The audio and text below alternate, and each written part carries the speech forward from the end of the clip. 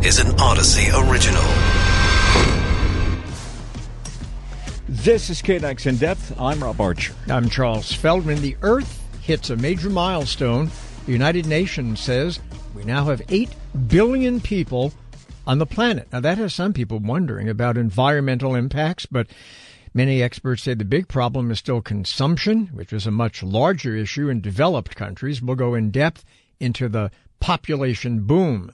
House Minority Leader Kevin McCarthy on the path to become House Speaker, but he has some formidable bumps along the way. And former President Trump is set to officially start another run for the White House tonight. But can he even make it out of a Republican primary? A reported Russian missile strike that hit Poland has killed 2 people. This could possibly complicate matters for all connected to the war in Ukraine. We'll go in depth into what could happen next. Iran's government is going after teenagers and other young people who are protesting. There are reports of beatings and shootings.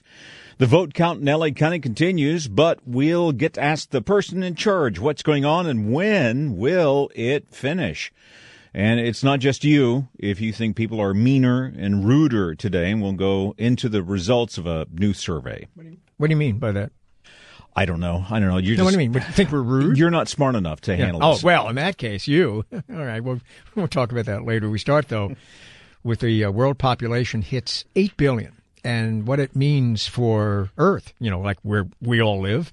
Christina Dahl is the principal climate scientist for the Climate and Energy Program at the Union of Concerned Scientists. Christina, thanks for being with us. Well, 8 billion people, I guess it's an estimate. Nobody knows the exact number, but thereabouts 8 billion, and it is a large number of people no matter how you count it. And the implications for all of us, no matter where we live, are really profound, aren't they? They are, and yet I think it's really important to point out that even though population has grown very rapidly in the last few decades, that pace isn't projected to continue. It's already slowing in much of Europe, for example, and fertility rates in Europe are projected to be below the replacement rate now, and population is expected to decline by 2050. So we don't expect this real population boom that we've seen over the last few decades to continue. It's also really important to note that the relationships between the number of people on the planet and environmental degradation, climate change, deforestation, species loss, these are not simple or direct relationships. So as we look for solutions for some of those really pressing problems that our planet has, it's important that we focus on the real solutions rather than population growth. It's interesting that you talk about the population boom perhaps declining. There was a science fiction movie out in the early 70s, Soylent Green. A lot of people know about it. It was set, I believe, in this year. It was set in the year 2022 with a completely overpopulated Earth. But you're telling us it doesn't look like that's going to happen. And, the concern is resources.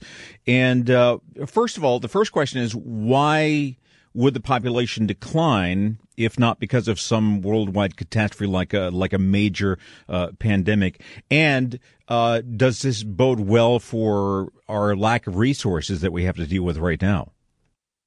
Yeah, so back in the 70s, there was a really harmful narrative that actually goes back much farther than that there were too many people on the planet and that was sort of the source of all of these ills that we were experiencing. And that narrative is deeply problematic. It often points back to Black and brown people, people in developing countries, people with low incomes who really have contributed the least to some of these problems that we experience. And when we look at why population might decline, a lot of it has to do with education and access to contraception and reproductive freedom. So as women are able to control their fertility more, they often naturally tend to have fewer children. And so that's something that we've seen here in the U.S., across Europe. Okay, but Christina, I do want to, instead of focusing too much on the future, I do want to kind of get you to focus on now, which is regardless of whether or not the boom is going to accelerate or decelerate, we still have some 8 billion people on the planet. We're at a time when, because of climate change, there are large parts of the earth, right here in the United States, as you know, where we have drought conditions, water is becoming scarcer, farmland is drying up, the amount of seafood available in some parts of the world radically changing because the ocean currents and temperatures are changing. So the real question before us, I think, is not so much what happens in the next 30, 40, 50, 80 years. What happens now when the 8 billion people who are now on the planet are, in some parts of the world, including parts of the U.S., facing some pretty dire conditions? Absolutely. I mean, climate change is affecting all of us, and if it hasn't come for you personally, then it likely will. And so what we need to focus on are solutions that will minimize future climate change and increase the resilience of people to the climate change impacts that we are experiencing now and today.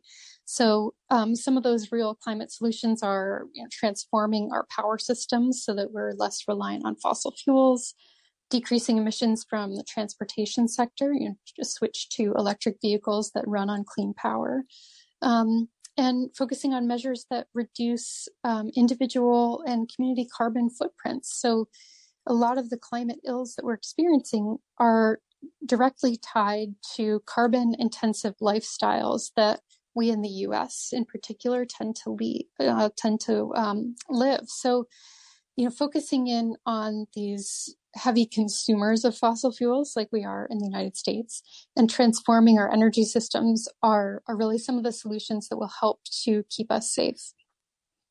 Well, thank you very much for your input. Christina Dahl, the principal climate scientist for Climate and Energy Program at the Union of Concerned Scientists. Right now, though, it looks like the Republicans will, in fact, take control of the House, though it will be by a slim majority. Now, that has people wondering who is going to be House Speaker.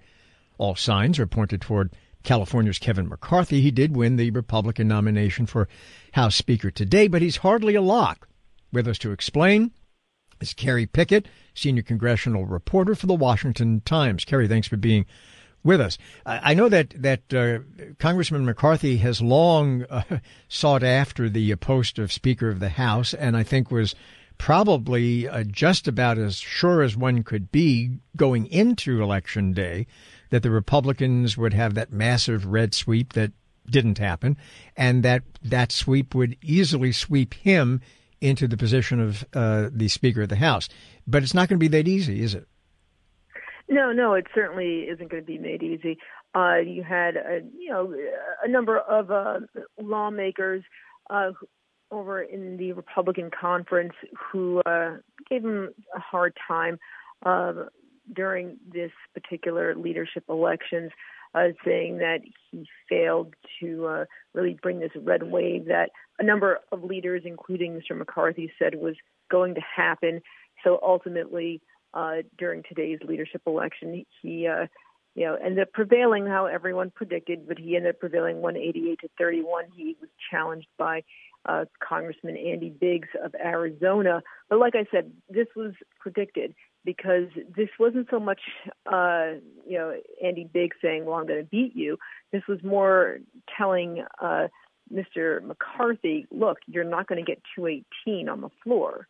This is because that's what he's going to need on the floor. And if Mr. McCarthy is going to have a very slim majority, if and when, and it seems like when that majority is going to happen, he's going to need literally or pretty much every single Republican member that is going to be sworn in on January 3rd. So what other challenges is McCarthy going to be facing? I hear rumbles that Rick Scott may put up a fight. Is Rick Scott a threat? Will that draw enough support away from him and that perhaps McCarthy will fall? Well, Rick Scott's over in the Senate, so that's a Senate. I'm so sorry. My brain I just had a brain freeze there for a second. But I don't know who I was referring to. But does Kevin McCarthy face another challenge from somebody else in the caucus? I mean, and also, what part is Marjorie Taylor Greene going to play in this? Well, it doesn't look like he's going to be challenged anymore. It looks like this particular nominations over. He was just particularly nominated to represent his conference. And unless anything is brought to the floor, I doubt it. He will likely be challenged by a Democrat come January. So, which is why every single Republican vote is going to be absolutely necessary come January. Which is why you have reporters who are pretty much going to be asking, is your conference completely unified behind you? So this is why you have Republicans, particularly Freedom Caucus members, asking him, well, hey, if you want our support, well, then here's a list of demands we want from you. We want to make sure, for example, that omnibus packages, and what an omnibus is, there are a bunch of separate spending packages all mushed together and pretty much passed at the end of the year. We don't want those anymore. We want to prohibit omnibus packages. We want to be able to have one House member to be able to call for the Speaker to be ousted from the House floor, to basically call a vote for that. That's called vacating the chair. Terry, let me ask you this, because since Rob mentioned Rick Scott, what I'm sure he meant to say is that Scott is saying that he wants to challenge Mitch McConnell in the Senate. Is that something that is actually, I mean, he can challenge him, I suppose, but is there any real chance that Mitch McConnell can lose his position as leading the Republicans in the Senate? Okay, well, that is, that really depends on whether or not, Rick Scott has the support of enough members behind him. Rick Scott kind of angered a number of members in his conference back in the day when he brought up his 10-point plan. So, that's something that he has to sort of contend with. Also, remember, Rick Scott led the NRSC, and even though McConnell angered many Republicans when he put money behind, or rather, starved money from a number of really quality Republican candidates like Blake Masters over in Arizona, and didn't help Don Bolduc over in New Hampshire, for example, or, for that matter, didn't help or ended up running ads against Don Bolduc over in the primaries. That's something against McConnell. But then as far as Rick Scott was concerned, people are going to look at him and say, well, what was your problem with recruiting quality candidates for the NRSC? What was up with you? So that could be a problem for him. All right. Thank you so much. That is Carrie Pickett, senior congressional reporter for the Washington Times. Coming up, Iran's government reportedly going after teenage protesters using violence. And have you experienced more rudeness lately? A new survey shows it's more common now than you might think. Right now, though, former President Trump is set to formally announce yet another presidential run. This comes after Republicans underperformed in the midterms and comes as many candidates endorsed by Mr. Trump lost. David McEwen is a political analyst and political science professor at Sonoma State University. Thank you so much for joining us. So my first question is this, is Donald Trump wounded now in the Republican Party? Is not winning the thing that's going to draw the line for many Republican supporters? He certainly is wounded. And if you look at what happened last week and the fallout from that, if you think about politics, it's mostly about timing. His timing is pretty poor. He's helped the GOP to losses in 2018 and 2022, two midterms, presidential loss in 2020. And obviously, Rick DeSantis had a good week last week. The former president did not. Mike Pence rolling out his book today, also kind of a shot across the bow, if you will. And that means that Donald Trump, despite all of this, is still the early favorite because he can rally that base. And Republicans have not settled on whether he's going to be with the future of the party or not. And I think what you're beginning to see, with Rick Scott talked about on the previous segment, what you're going to see is a slow roll of a GOP civil war that's going to affect not only Kevin McCarthy and what happens with the Senate Republicans, but clearly Donald Trump and what the GOP looks like in the next couple of weeks, days, and months. Okay, so if I'm a Democrat, say, I'm thinking, well, nothing could be better for me than a civil war amongst Republicans, but would I be wrong? Well, I mean, look, you've got a lot of things to do in the lame duck session next month. Both Democrats and Republicans want to see that done. The Senate map, what the U.S. Senate seats that are up for Democrats in 2024 is not favorable to them, 21 of 33 seats. Donald Trump was competitive in 12 of those 21 seats that are up. And so while Democrats might have glee about this, we have to pay very close attention to the margin that Kevin McCarthy, if he's going to be Speaker, faces. Because if that number is, say, 218, the bare minimum, or 219, Democrats will try to pick off one or two people to call a floor vote any time to replace that House Speaker. So there's going to be a lot of chaos and a lot of conflict over these next couple of months.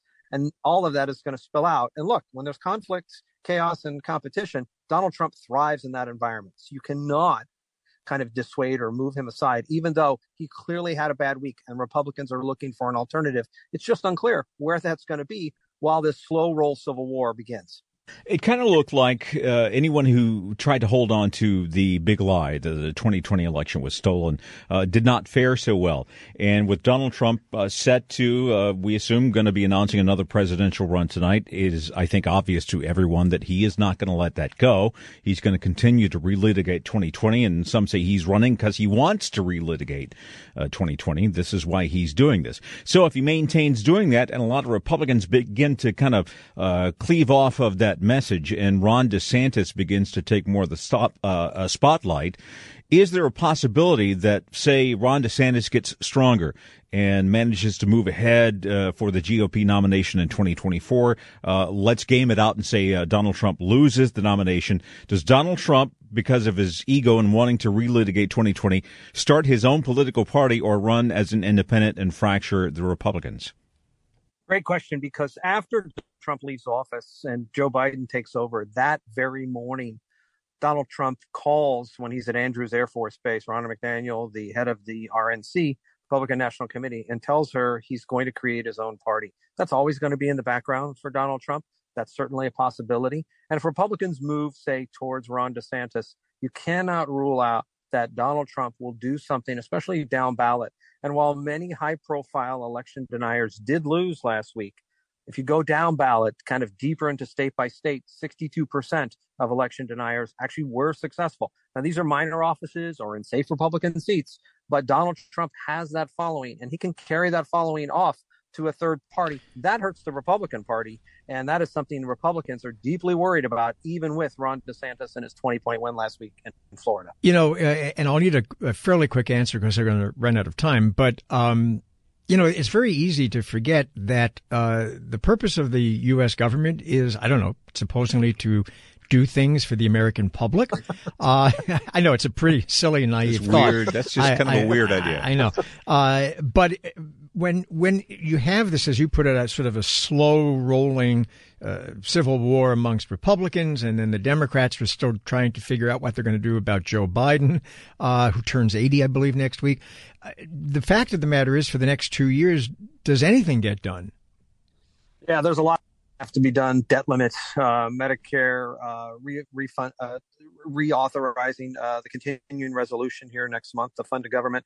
But overall, look, the skills of electioneering, running for office, are about difference and distinction. The skills of running the government are directly the opposite of that. They're about consensus and cooperation. So running for office is about one skill set. Getting the trains to run on time, completely different, whether that's City Hall in Los Angeles or Washington, D.C. And you're going to run with the horse that brung you. And if that horse is about difference and distinction or negativity, you're going to go with that. That's certainly Donald Trump's forte. All right. Thank you so much, David McEwen, political analyst and political science professor at Sonoma State University. This is KNX In Depth with Rob Archer. I'm Charles Feldman. Russia has struck back at Ukraine following Ukraine retaking Kherson, launching airstrikes, hitting at least 10 regions and cities. A U.S. official, though, told the Associated Press that missiles crossed into NATO member Poland, where 2 people have been killed. Well, of course, as you can imagine, this does complicate matters, though the White House won't confirm the strike and says it is working to learn what happened. Journalist Phil Ittner is back with us. He was in Kharkiv last week when we talked to him. He's now returned to Kyiv. Also with us is Shane Harris, who's a national security reporter for the Washington Post. Gentlemen, thank you both for being with us. Shane, I want to begin with you. What is going on now in Washington, as best as you can decipher, with this reported attack, accidental presumably, on Polish territory, a NATO member at that? Sure. Well, right now, U.S. officials are trying to determine precisely the nature of this attack, which is to say, was it a deliberate strike by Russia into Poland, into the territory of a NATO member, or was this some kind of inadvertent missile launch, an errant missile? Was it perhaps intercepted and the debris fell onto Poland? Those are still the kind of big unanswered questions right now, and trying to figure out whether Russia intended to do this or not, whether it was actually a deliberate attack. So far, no one is confirming on the record the details, but those are the questions that officials are asking. Okay, Shane, assuming for a moment that Russia says, well, this was inadvertent, this was an accident, the missile was not aimed at Poland. Let's just assume that they say this.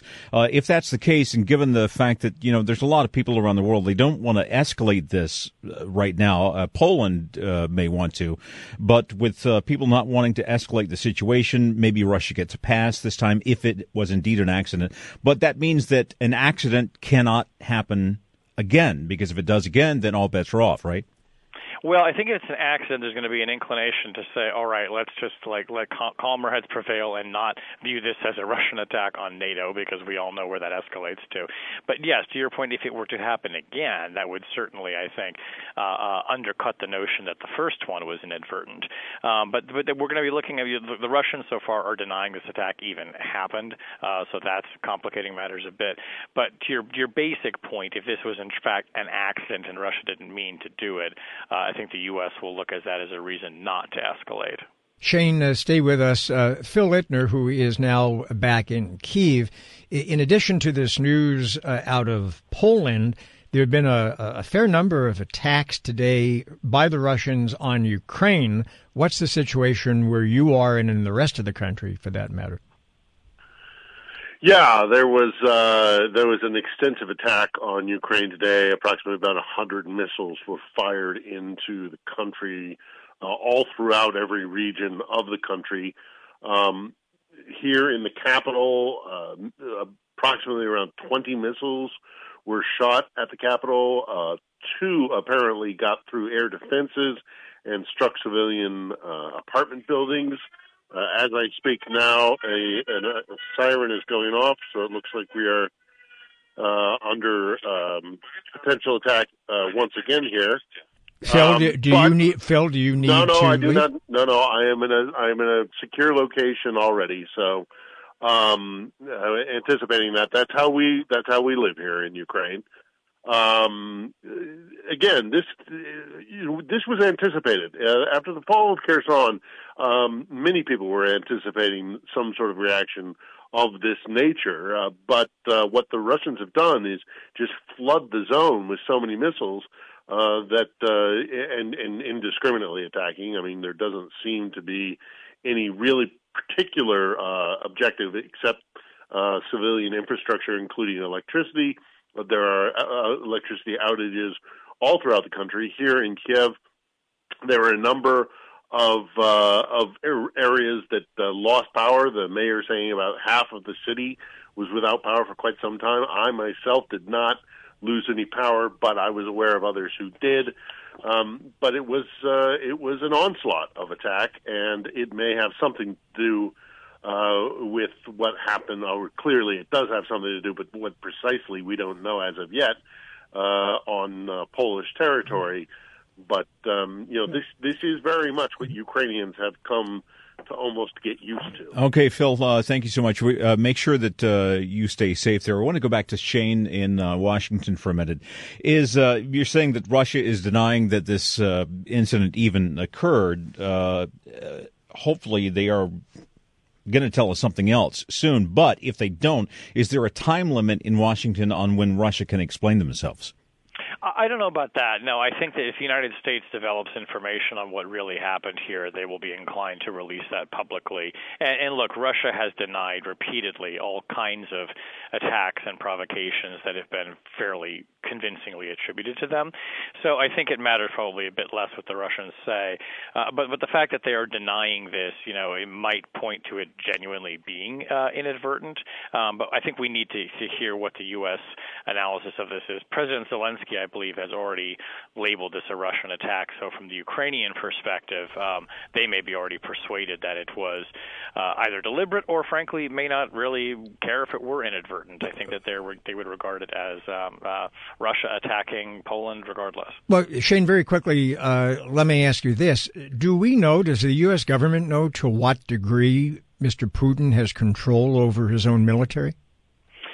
Well, I think that if the question you're asking is, could have this happened as a result of somebody on the ground there in his military getting a little bit over eager? Yes, I mean, it's precisely. possible. Yeah, I think that's plausible, but we don't really know that right now. This would be such a major escalation if this were an intentional attack. But to some degree, yes, there is a disconnect between Putin and what happens on the ground. All right, Shane Harris, thank you so much. Shane Harris, national security reporter for the Washington Post. Also, we had Phil Ittner back with us, who is in Kyiv in Ukraine, where we heard just a moment ago some sirens going off. He says he's in a safe, secure location. Protests have erupted in Iran following the death of a young woman who was in the custody of the country's morality police, and a big group of people taking part in these protests for social and political change, teenagers. New York Times reports that officials in Iran have cracked down hard on those young people, detaining and beating many of them. Some have even died, shot and killed in the streets. Benjamin Rad is a UCLA professor and Middle East political expert, particularly on Iran and U.S. foreign policy. Thank you so much for joining us today. Are we seeing something different happening now in Iran as the government appears to be reacting with more and more force to try to tamp this down? Good afternoon, and thank you for having me. What we're seeing is that they've been unable to contain and control what the younger Iranians are doing, especially via social media. Every attempt to try to censor, to cover up, and to pretend that these things aren't taking place are getting stymied by very intrepid and clever young Iranians who are using VPNs or any other method they can find to convey to the outside world what's taking place. And this is what has definitely frustrated regime officials. Why teenagers in particular? Iran is a fairly young country demographically, right? But is it that because of social media, blocked though it might be to a large degree in Iran, is getting through enough that these younger people are able to, at least they feel they're able to buck the system? There's that aspect of it, a generation that has only sort of lived their young pre-adolescent lives online or through social media. They've been expressing themselves in ways that other young teenagers across the world do, coupled with a disconnect from an authoritarian regime whose ideology, both religious and political, they don't believe in. They have no attachment to whatsoever. So then you get these institutions in place that block their access, that control their lives, an institution that they have no fondness for and no really appreciation of in any way. And then one that interferes with their ability to lead a normal teenage life like they see others doing. This disconnect inevitably was going to come to a head in something like this. But now with the killing of Mahsa Amini, it sort of ignited this broader movement. It's kind of strange because it was years ago under the Shah, even though it was a repressive regime, it was liberalized in a kind of a Western way with, no religious dress was required in public, etc. But this generation, these teenagers, they have no memory of that. They grew up under this regime that they're in now. So how did they begin to get these ideas that there was something different and they wanted it? That's a good question. What frustrated the generation before, those who are in power now, they were themselves teenagers, college students in the mid to late 70s when the revolution and process began. They enjoyed a period of tremendous economic success from the oil wealth that the Shah had brought into the country and attempted to really distribute, but didn't do so evenly. So you had rapid economic development but you had uneven or inconsistent political development. In other words, people were provided economic opportunity, but not political participation. And so that disconnect ended up really fueling the resentment that then boiled over into the revolution. This generation is enjoying rapid technological development, but no political development to match it. And so that disconnect becomes very obvious when, through their filter of social media, they see how in other parts of the world, people can talk about their government or society in ways that are uncensored. And this is something that they want. So in many senses, it mirrors what we saw in 1978 and 79, the two inconsistent phenomena happening together. I'm also wondering to what degree there is any sort of interaction between the U.S.-based Persian population, and as you know, Los Angeles has a large Persian community, and those teenagers in Iran. To some degree, are their American counterparts egging them on? Are they giving them moral, perhaps even somehow financial support, or what?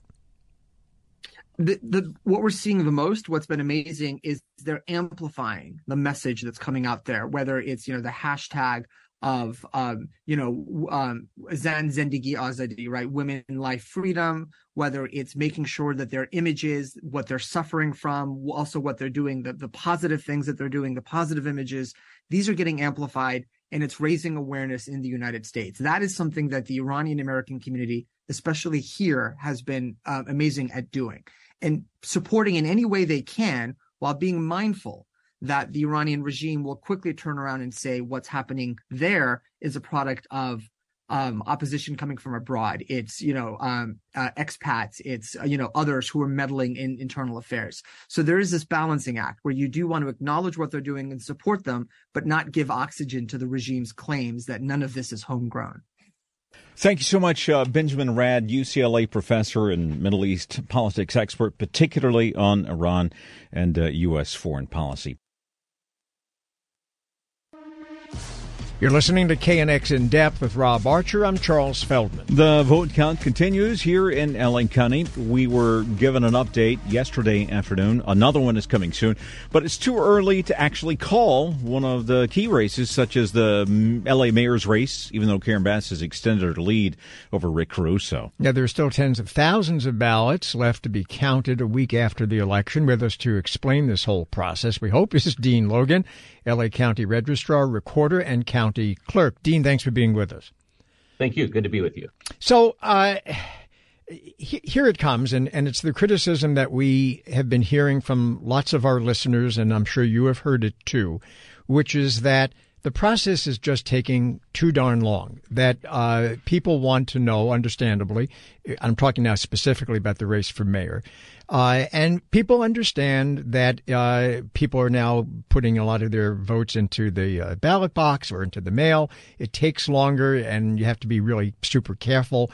Everybody gets that, but it still comes down, Dean, to in 2022, surely there's a better way or a faster way to come up with the results of an election that's now a week ago, isn't there? Well, I think I'd go back to the conversation we had the week before the election, where we actually talked about this, and we talked about the fact that if there was a close contest, it was very likely going to be the case that it would be days or even weeks after the election to get those final returns, and that's based on the structure of the laws in California that favor participation and the opportunity for voters to have as much time to cast that ballot and return that ballot as they desire. And we saw that unfold in this election. That the day after the election, we had over 1 million pieces of mail that were descended upon us that had to go through the process, and as you said, to be securely handled and given the same level of significance and integrity that all other votes are given. It is a tedious process, and it's by and large a manual process at the beginning of it, right? The opening, the checking of the signatures, and getting those ready to go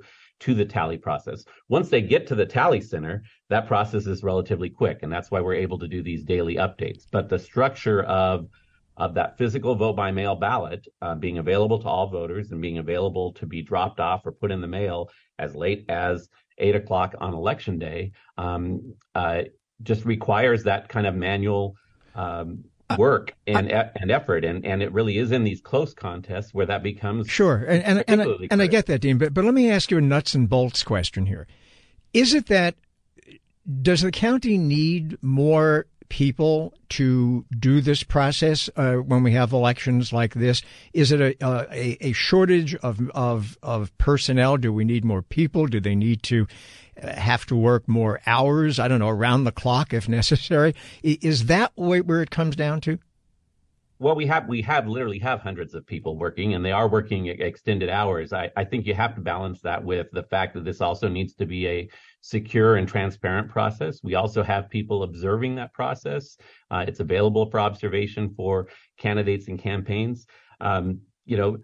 Certainly, as we move forward, we can look at different staff capacity levels in major elections, but it still takes time to go through those processes. It's not something that you want to just throw people at without proper training and without proper rest and respite during that process. I mean, we are working continuously. I'd also point out that this really is not particularly new. I think that what's new is perhaps the frequency of these razor thin margins in our contest, but the extended canvas and the time it takes to process ballots really has always been there in California. What's a little bit different is that used to be provisional ballots where we had hundreds of thousands of provisional ballots where we had to go through the process of verifying the eligibility of the voters. We don't have that now. What we have is ballots that we know were cast by eligible voters. Yeah, they have to be prepared and count. Yeah, I get that part. And you talk about the people, they've got to open up the envelopes and everything. But what isn't there part of it that can be done by machines? Can't machines open up the envelopes faster? I understand they've got to be scanned, but I mean, they have incredible scanning equipment now that can verify what's on a page, and maybe we could program in to verify signatures a little bit faster than people could just looking at it with their eyeballs. Well, I think it's important to know that both of those processes are already part of the process, right? So the ballots are, or the envelopes are scanned, and there is an automatic signature verification process. However, so then why does it still take so long? Because you're talking about 1 million pieces of mail. So I mean, I would encourage people if they wanted to come out and watch that process, those ballots have to be scanned in. The signature verified. If the signature doesn't match in the automated system, then it does kick out, and by law we're required to do a manual check of that. And then we do use automatic letter openers, of course, to open those ballots, but there are multiple pages of hand-marked ballots in there that have to be looked at before they go through a scanner, because you want to be sure that the tally system is picking up those votes. So, Dean, let me change the sort of universe, if you will. And we're living in, an imaginary universe, and you have the ability to change the process. You mentioned before in passing that maybe going forward we need more people. Although you have a lot of people, maybe we need more people to count the votes. If you had your way, what are the things that you would do differently if you had your way and you had the money to get your way to make a process especially when you have a close race such as this one is between Bass and Caruso? Would you do anything differently if you could? Well, I would say first, I would always prioritize the ability. I actually agree with the importance of encouraging participation. So I don't necessarily think it's a good idea to take options away from voters, especially if those options have resulted in more participation than we've seen. That said, I would say that our current voting model in California is somewhat new and evolving. I think that the electorate is still not clearly understanding that there are 10 days of in-person voting available where you can go in and vote in person at our vote centers. Many of these vote-by-mail ballots were dropped off at vote centers on Election Day. Those voters actually could have cast a ballot at that vote center. They could have, and that ballot would have been counted election night. So I think some education around that would be helpful. Certainly continuing to look at automation options that will speed up the process, and watching kind of what the data shows us, I think is something we always do, and we'll continue to do that. It's not necessarily the kind of work that we have hordes of people lining up to do, and as I said, it takes some training and some experience with that. But but we're always looking for new ways to improve the process. So when are we going to know who wins? Well, ultimately, this election will be certified at the county level on December 5th. And that, by the way, that is the time frame that has been existence in the past. That's not new. I think what you're seeing, we're doing daily updates right now. You're starting to see some trends develop. I think that's going to continue to happen. So I would say by the end of the week, you're going to have a pretty good indication of where the electorate is headed. But, as an election administrator, I don't call races. I count the votes. And once all the votes are counted, then we'll certify those results. Dean, is it still too early in your view for people to draw any conclusions? Because, one day so-and-so is ahead, then the next day that person, I'm now talking about Bass, obviously, the headline is, the lead widens. But is it still premature?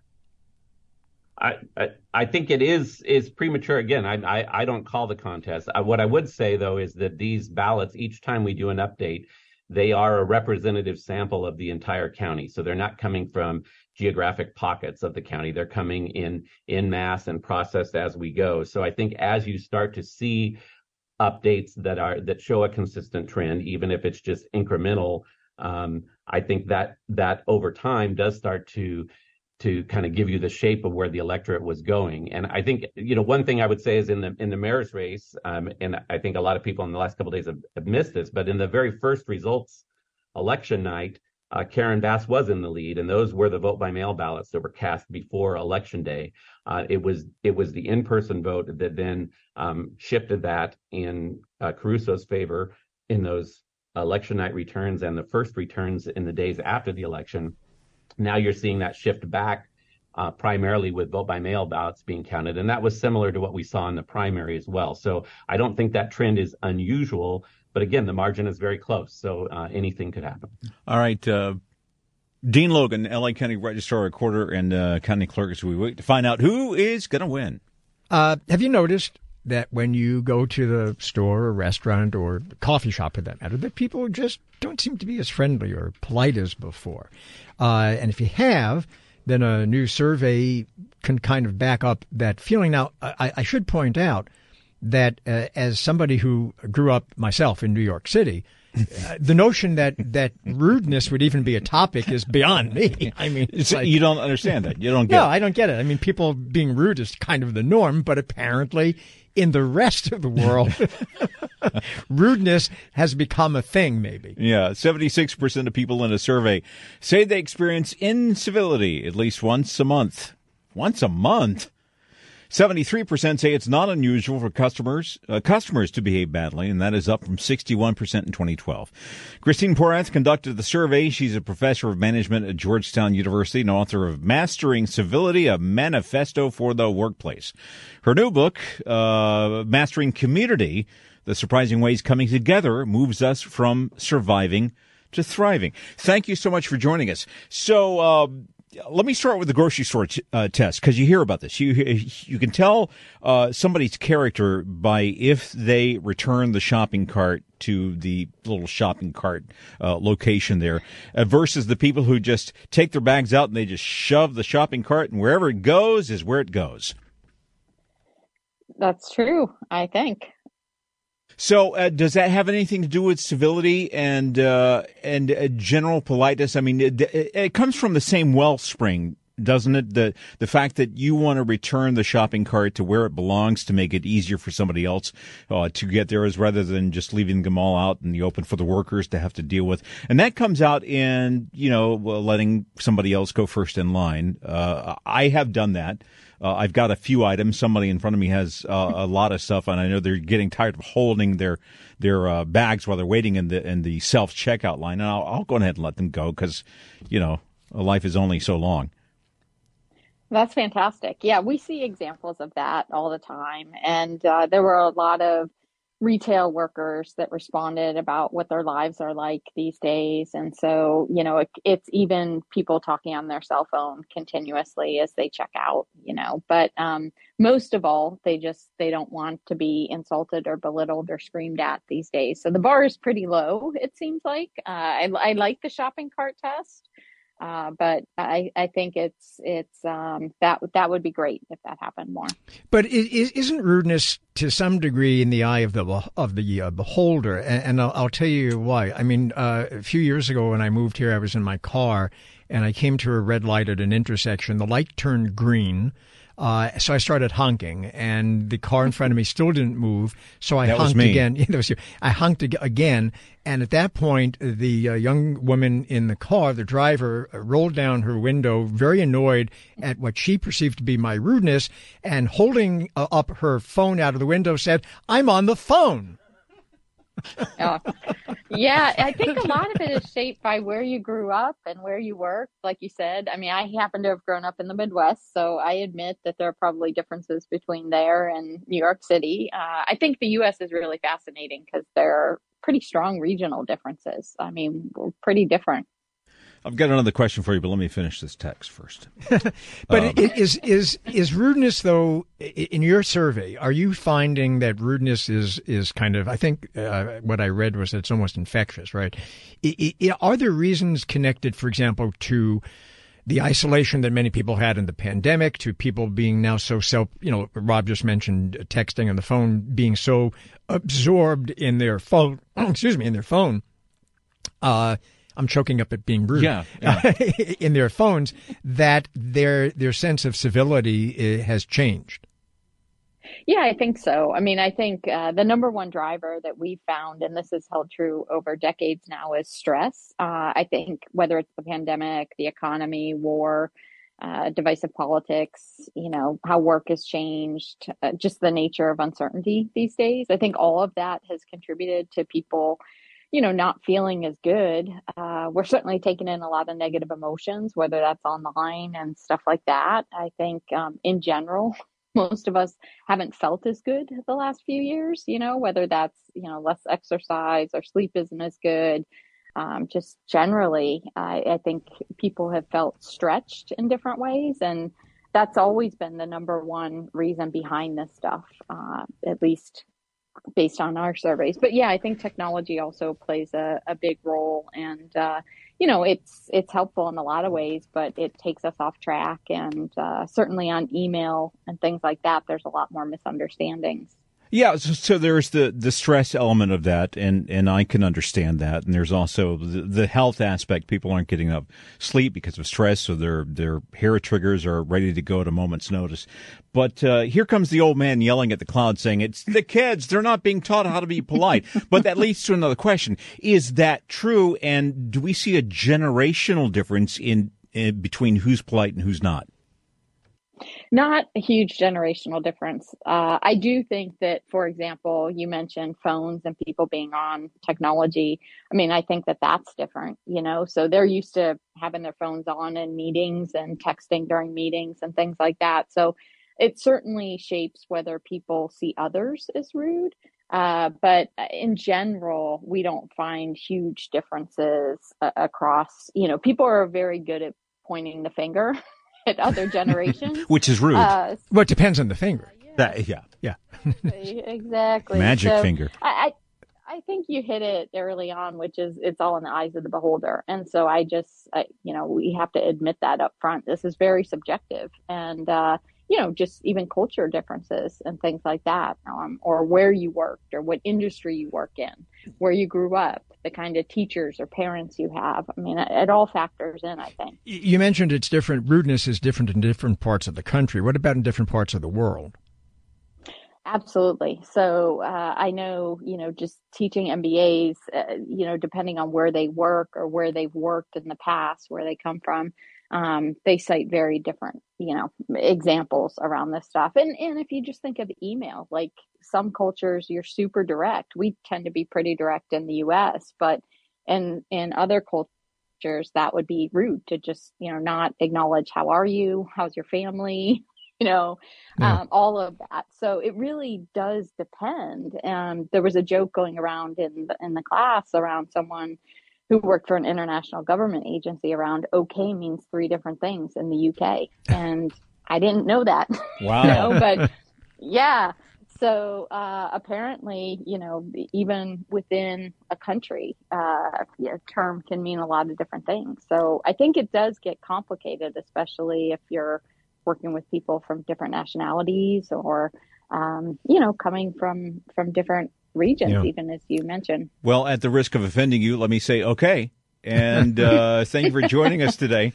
Sure. That is Christine Porat, the survey, and about people being rude. I saw a meme once. We talk about people. Shut up! I don't want to hear. I don't want to hear from you anymore. People on the phones where they're texting everything. They showed this meme with this picture that was taken back in 1910, and it was a line of people all reading newspapers and ignoring each other. Do you think I'm rude?